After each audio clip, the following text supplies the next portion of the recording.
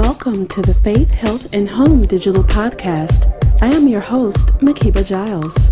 Here we share information and resources for physical, emotional, and spiritual well-being to help families live an inspired lifestyle and encourage healthy living. Thank you for joining us.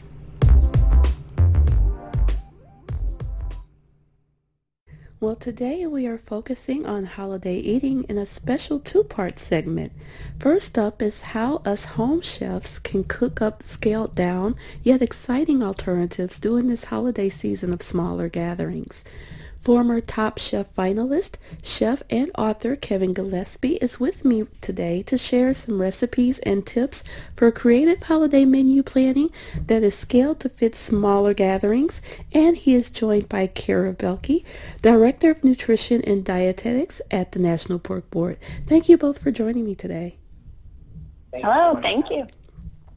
First, Kara, tell us how the global pandemic has changed the way that people think about food, cooking, and eating this year. Yeah, well, research shows what we already know, that more people are cooking at home than ever, and more people are cooking from scratch. So today we are going to be sharing with you some tips and tricks for spicing up your holiday menus or your menus year-round, just to help beat any of that recipe fatigue now that we're cooking home more than ever. Yes, perfect. Now, Kevin, tell us what kind of things can home cooks do to inspire creativity in the kitchen, especially as the holidays approach? Right. Well, it can be tough sometimes to break out of the monotony that we've all sort of built over the last few months. I like to tell people that, start small. So take a recipe, take a dish that you know incredibly well, that you know inside and out, and use that as the basis for experimentation. So maybe that's changing some of the spices. Maybe it's changing some of the preparation method. Maybe it's bringing in a new side dish to serve alongside it. Either way, stepping outside of your comfort zone just a little bit can be all it takes to get those creative juices flowing and present the opportunity for creating brand new memories. I love that advice there. Now, you have some wonderful ideas to share with us today for our holiday menu planning. What have you prepared to show us? Absolutely. So for me, I like to choose a destination as my inspiration. I can't travel, as it were, directly right now, but I can still use my food to travel. And so today's menu is inspired by one of my favorite places in the entire world to visit, especially this time of year, and it's Vienna, Austria. And so we are starting with a beautiful loin of pork that we butterflied open, and then we filled with dried fruits and spices and bread, and we rolled it back onto itself, almost like a pinwheel, and then roasted it whole. It makes a really beautiful, really elegant presentation for the holidays. And we have some side dishes that are inspired by the area as well. We have an Austrian-style potato salad with kale and brown butter. We have a Viennese braised red cabbage that we've cooked in mulled wine with cinnamon and allspice and citrus juice.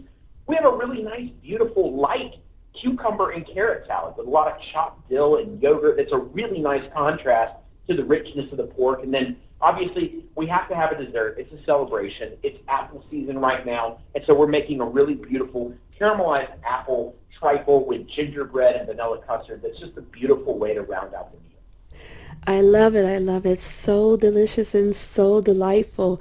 Now, we know that we have to scale back this year due to the pandemic, and a lot of us home chefs are used to cooking those huge meals. So give us some tips on how we can scale back our holiday meals that usually would have been for 20 or more people, just do a party of maybe 4 or 5 people this year.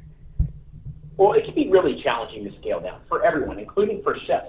What I like to tell people is start with the main protein, for example. So let's just say you were going to cook a big, giant crown roast of pork for 20. Well, maybe now is the year to consider the same dish, but to take it to a cut that's naturally smaller, like perhaps a boneless loin of pork that's only a pound or 2 would be more appropriate for feeding 4 or 5 people.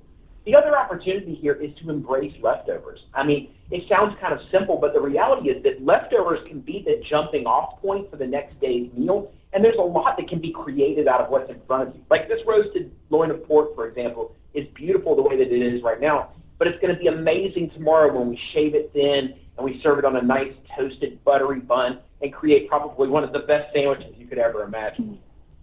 I love those ideas, and I love how you're sharing how we can use the food in different ways, and especially as we go into this new normal. That's extremely helpful since we have to scale down us traveling out and about, even to the grocery store. So thank you for sharing that.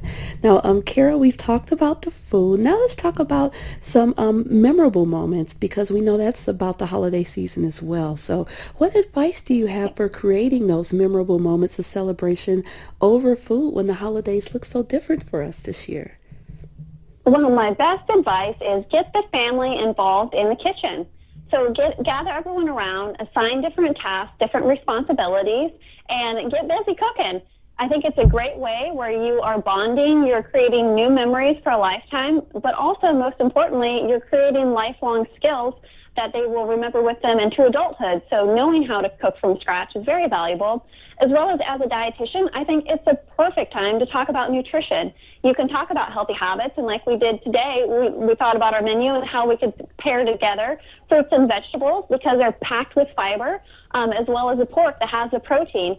So as you're cooking, you're having these conversations, you're teaching your kids something very valuable that is sure to stay with them for a lifetime. I love that. Thank you so much for that. Now, more about what we're talking about here, which is trying to do creative new things. Now, we know that people are used to their traditional ham or turkey or even beef. Tell us why pork is such a wonderful and perfect alternative for the season this year for your menu.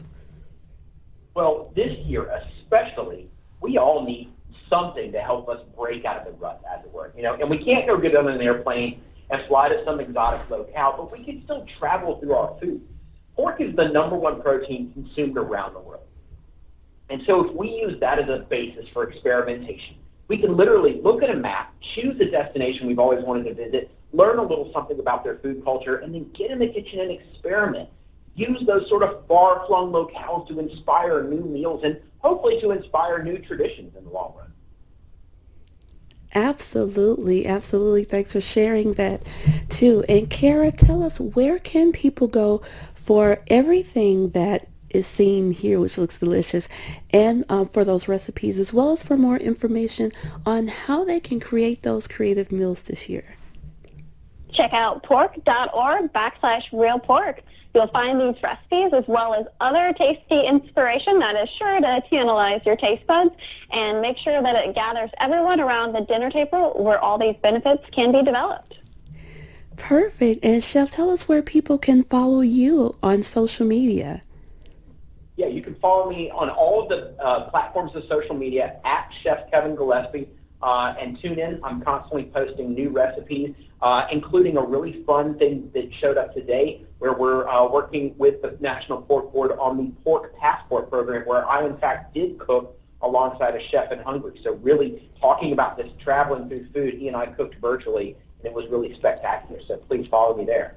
Oh, wow. So exciting. We will definitely be tuning into that as well and following you there.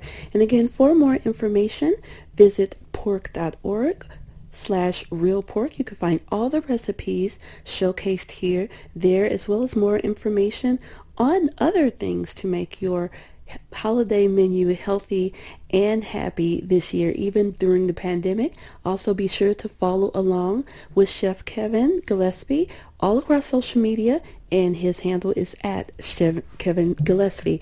I want to thank both of you so much for joining me today. It's been a pleasure, and I wish you a happy holiday. Thank you. Thanks. See ya. Well, we are wrapping up our special two-part segment focusing on holiday eating.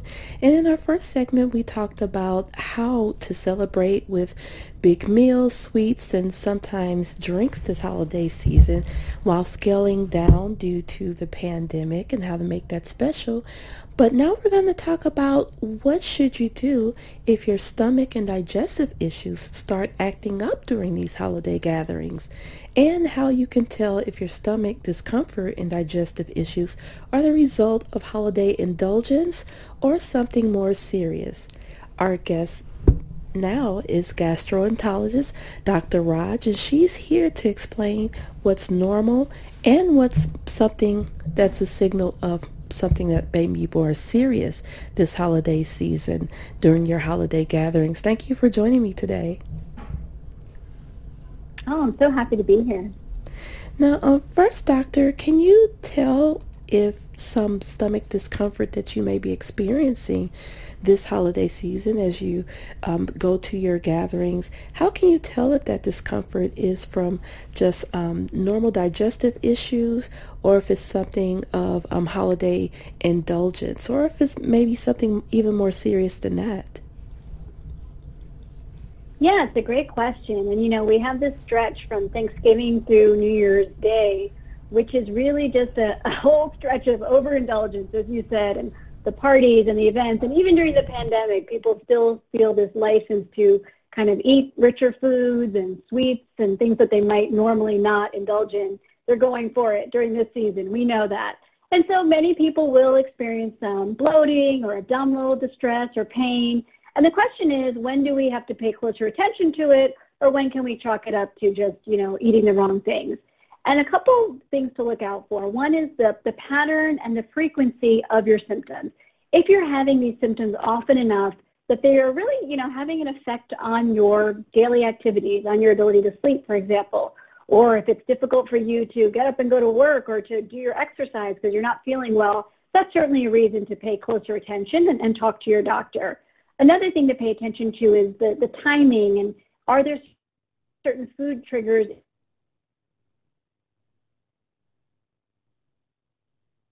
in a condition called EPI, or you're having more issues with fat content of your meals.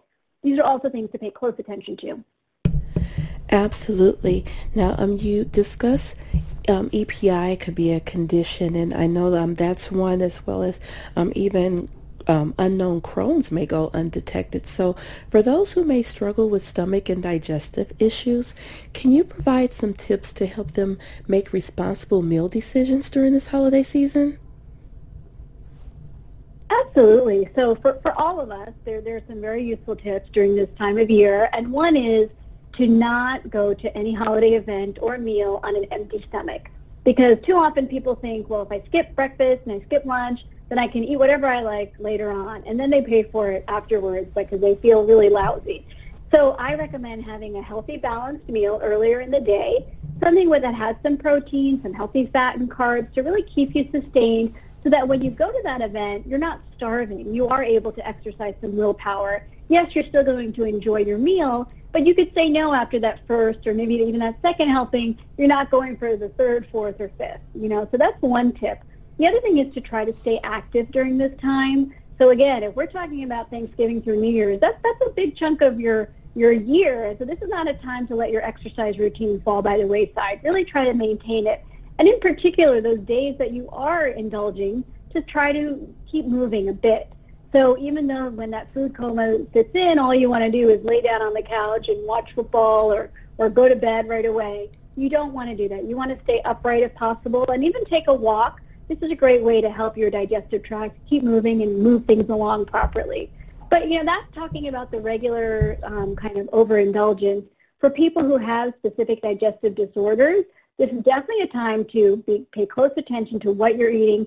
Go prepared to those gatherings. Bring your own food if necessary. Don't, rely on your host or hostess to provide what you need to have a healthy and enjoyable experience. So bring your own.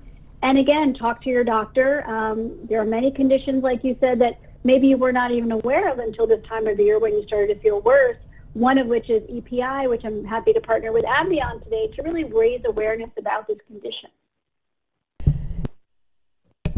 And I love the tips that you shared there as well, especially the one about talking to your doctor to make a plan before you head out to these gatherings in terms of eating and what you plan to eat during these gatherings, and also keeping active during the gatherings as well, even playing some family games that not just board games, but ones that have you to get up and move around is a great way to stay active during those gatherings as well.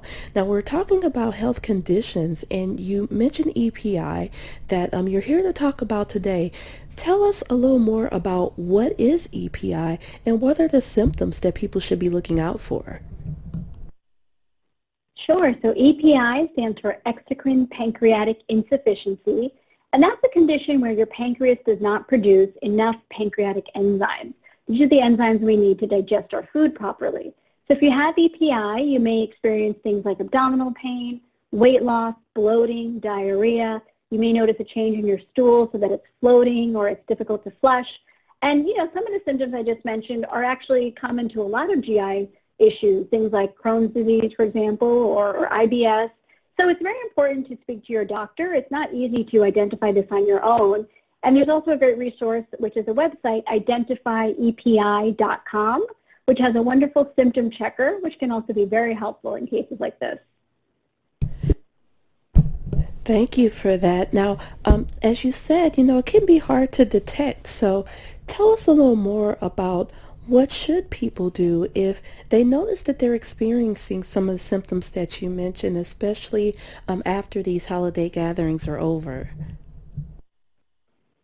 Well, one thing I find very helpful in my own practice is when patients have written down what they've been experiencing, because it's not easy when you go to the doctor. First of all, you're a little bit shy or embarrassed to talk about this stuff to begin with, and then you're trying to recall what happened 2 weeks ago, 3 weeks ago. It's not easy for any of us. So writing down when you don't feel well, what you experienced in terms of your symptoms and also what you ate that day. And a great way to keep track of this is actually use what's called a food diary, where you write down consistently for a week or two everything you eat every day and how you're feeling every day. And if you go to your doctor with that information handy, that's very helpful for them, because they have really all the tools they need in conversation with you as well to really get to the bottom of what's happening.